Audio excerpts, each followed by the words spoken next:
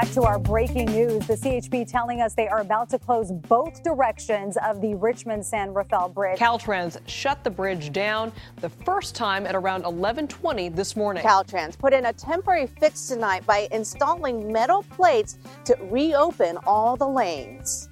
I'm Audrey Cooper, the editor-in-chief of the San Francisco Chronicle, and joining me today is transportation reporter Rachel Swan. We're going to be talking about something that affects every single one of us in California, the state of our infrastructure. We're going to talk about crumbling bridges and roadways, pothole vigilantes, and changes in California's infrastructure future. That's all coming up today on Fifth and Mission.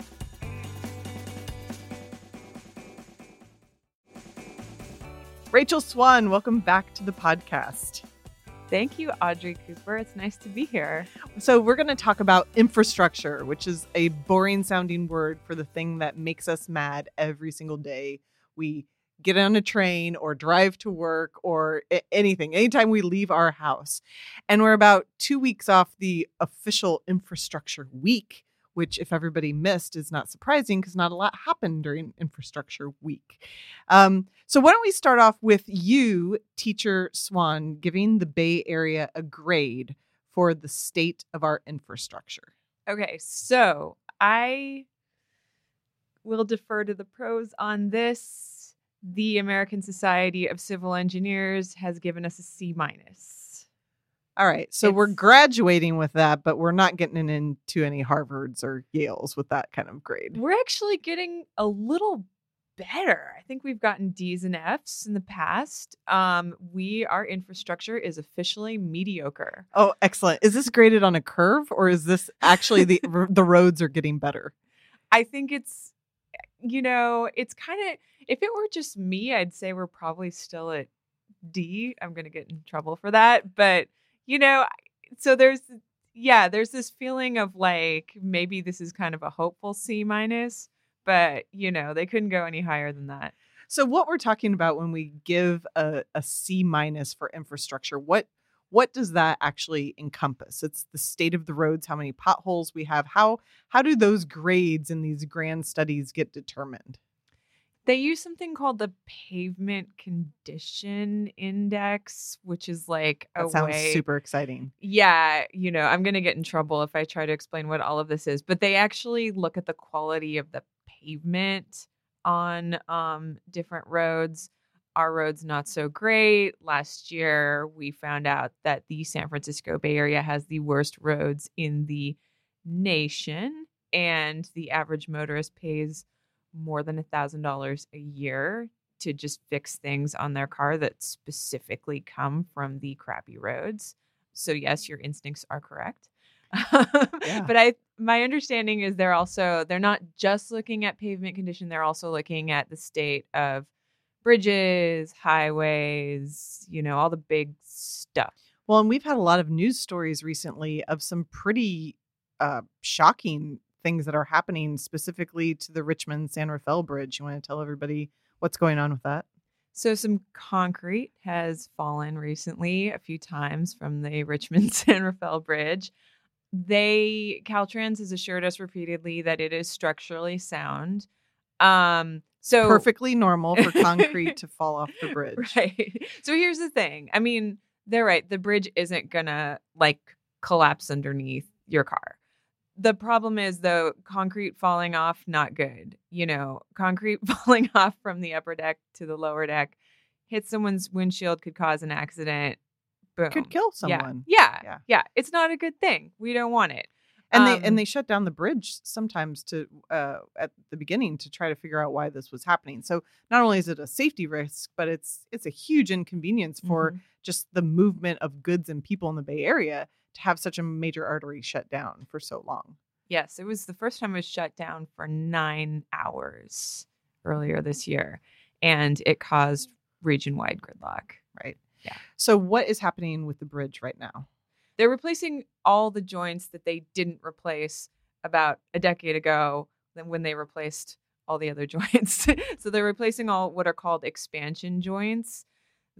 Oh gosh, how boring do you want me to get? I mean, this is not boring when you're talking about bridges dropping concrete on people's car. So these are the things that kind of allow the bridge to move a little bit when the temperature changes, because, the bridge is steel, and steel kind of expands and moves with the temperature. It's a metal.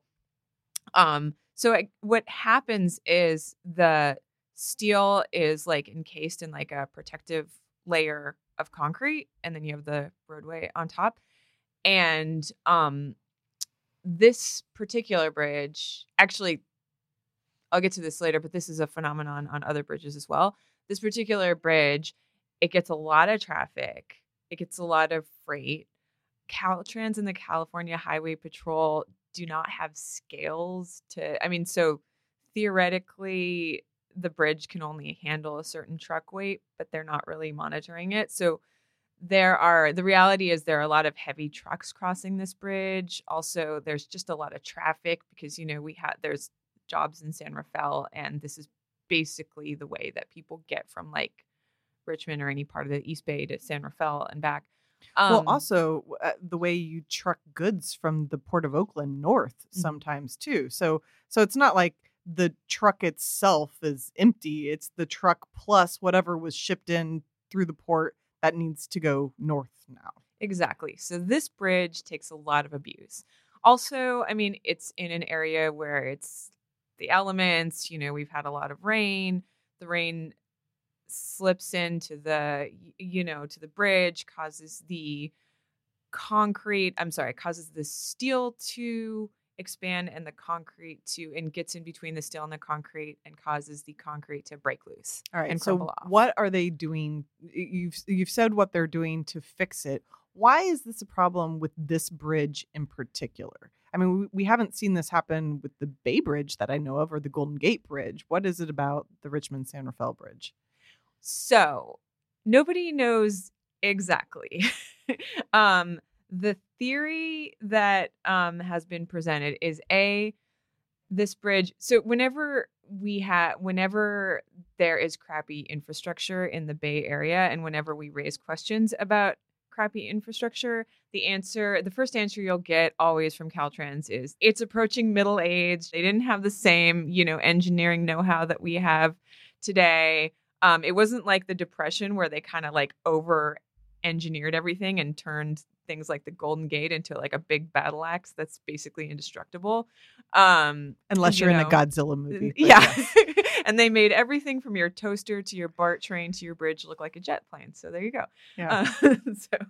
So there's something specifically about these middle-aged bridges that the Richmond San Rafael bridge is specifically. Does that also explain what was happening at the I-80 overpass that was also dropping concrete from it? That is the explanation I've heard. I asked Caltrans, the first thing I heard was, hey, that was built in the 1960s. So, I will say that that particular part of 80 has been a source. It's not something that gets a ton of attention, because it's not like the Richmond San Rafael Bridge where everybody drives across it. And there are bridge inspectors and things like that. Yeah, and it affects a lot of people. That particular section, it goes over a couple streets and it goes over some parking lots with police cruisers. So the people who've been complaining about it in the past were like the police officers who supervise the cruisers, who said, hey, why are bits of freeway falling on top of our cars? And they have told me that they just didn't really get a response from Caltrans for a really long time. Or Caltrans' response would be, you know what, we don't have the budget to fix it. Sorry, guys. So, a lot of these roads were built in the 1960s. It was coming out of the Eisenhower freeway plan. A lot of an investment in infrastructure happened. So are you essentially saying that we're looking at a ticking time bomb for a lot of these projects? Is this just an inevitability of being part of California now? Yes. Well, yes, and I guess you could say. So 2 years ago, the state legislator passed SB 1, which is the legislative term for the higher gas tax that everyone's seeing. So that has created, a few, I think it's about a few billion each year to go to our roads and our bridges and, fixing all this dilapidated infrastructure that we see throughout California. So there was a lot of gloom and doom about this last year because, there was what seemed like a viable effort to get the tax repealed. Now that it's survived, there is more money to fix infrastructure, but we just have this huge backlog, and, the state doesn't have, this state has like a really big economy. We're a really populous state. The roads just take a big battering each day from all the freight travel and all the commuting. And so, once the roads get to a certain point, it just becomes exponentially more expensive to fix them. So just dealing with this backlog, right now, we just don't have enough money to, you're just going to see bad roads for a really long time. It wasn't that long ago when the state had a huge hole in its budget and Yeah. pretty much all spending was frozen. So the deferred maintenance is a real issue in California.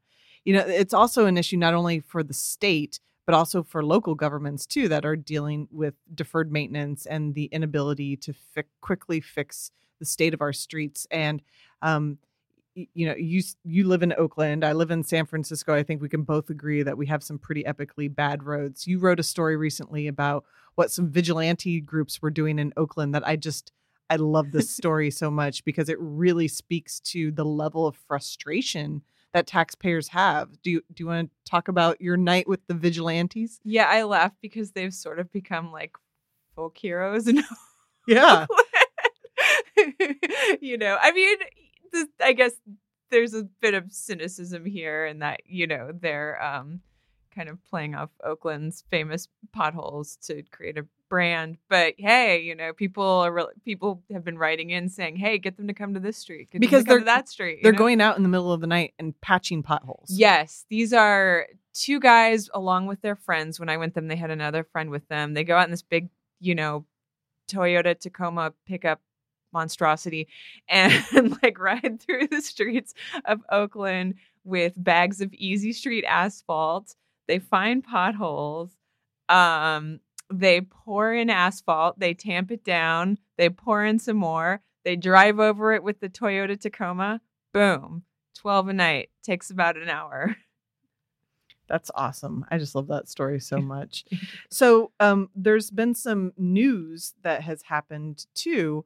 Caltrans, the agency that everybody likes to hate on, is going to get a new director. Do you want to tell us about that? Yeah. So some breaking news just this week. The executive director of Caltrans, Lori Bierman, has announced her resignation. Her last day of work is June 29th.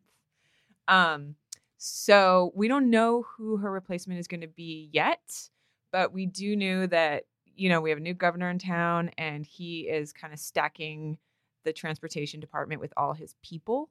So hopefully we're going to hear a little bit more about his transportation agenda in the coming weeks. This has been a huge issue in the state of infrastructure, not only on a local level, as you point out.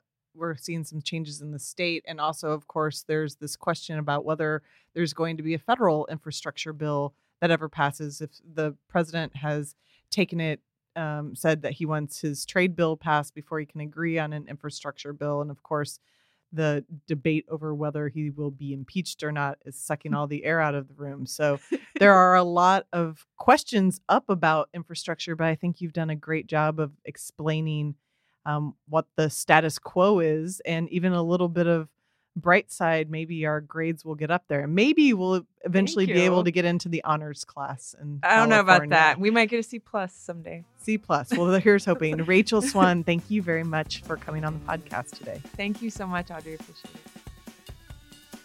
Thank you to transportation reporter Rachel Swan for being on the podcast today. Thank you to Libby Coleman for producing this episode, and thanks all of you for listening.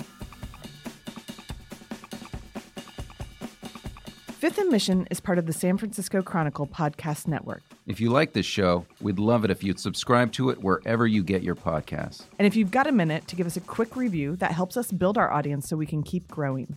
You can support Fifth and Mission and the newsroom that creates it with a subscription to the San Francisco Chronicle. There are print and digital editions. Find out more at sfchronicle.com/subscribe.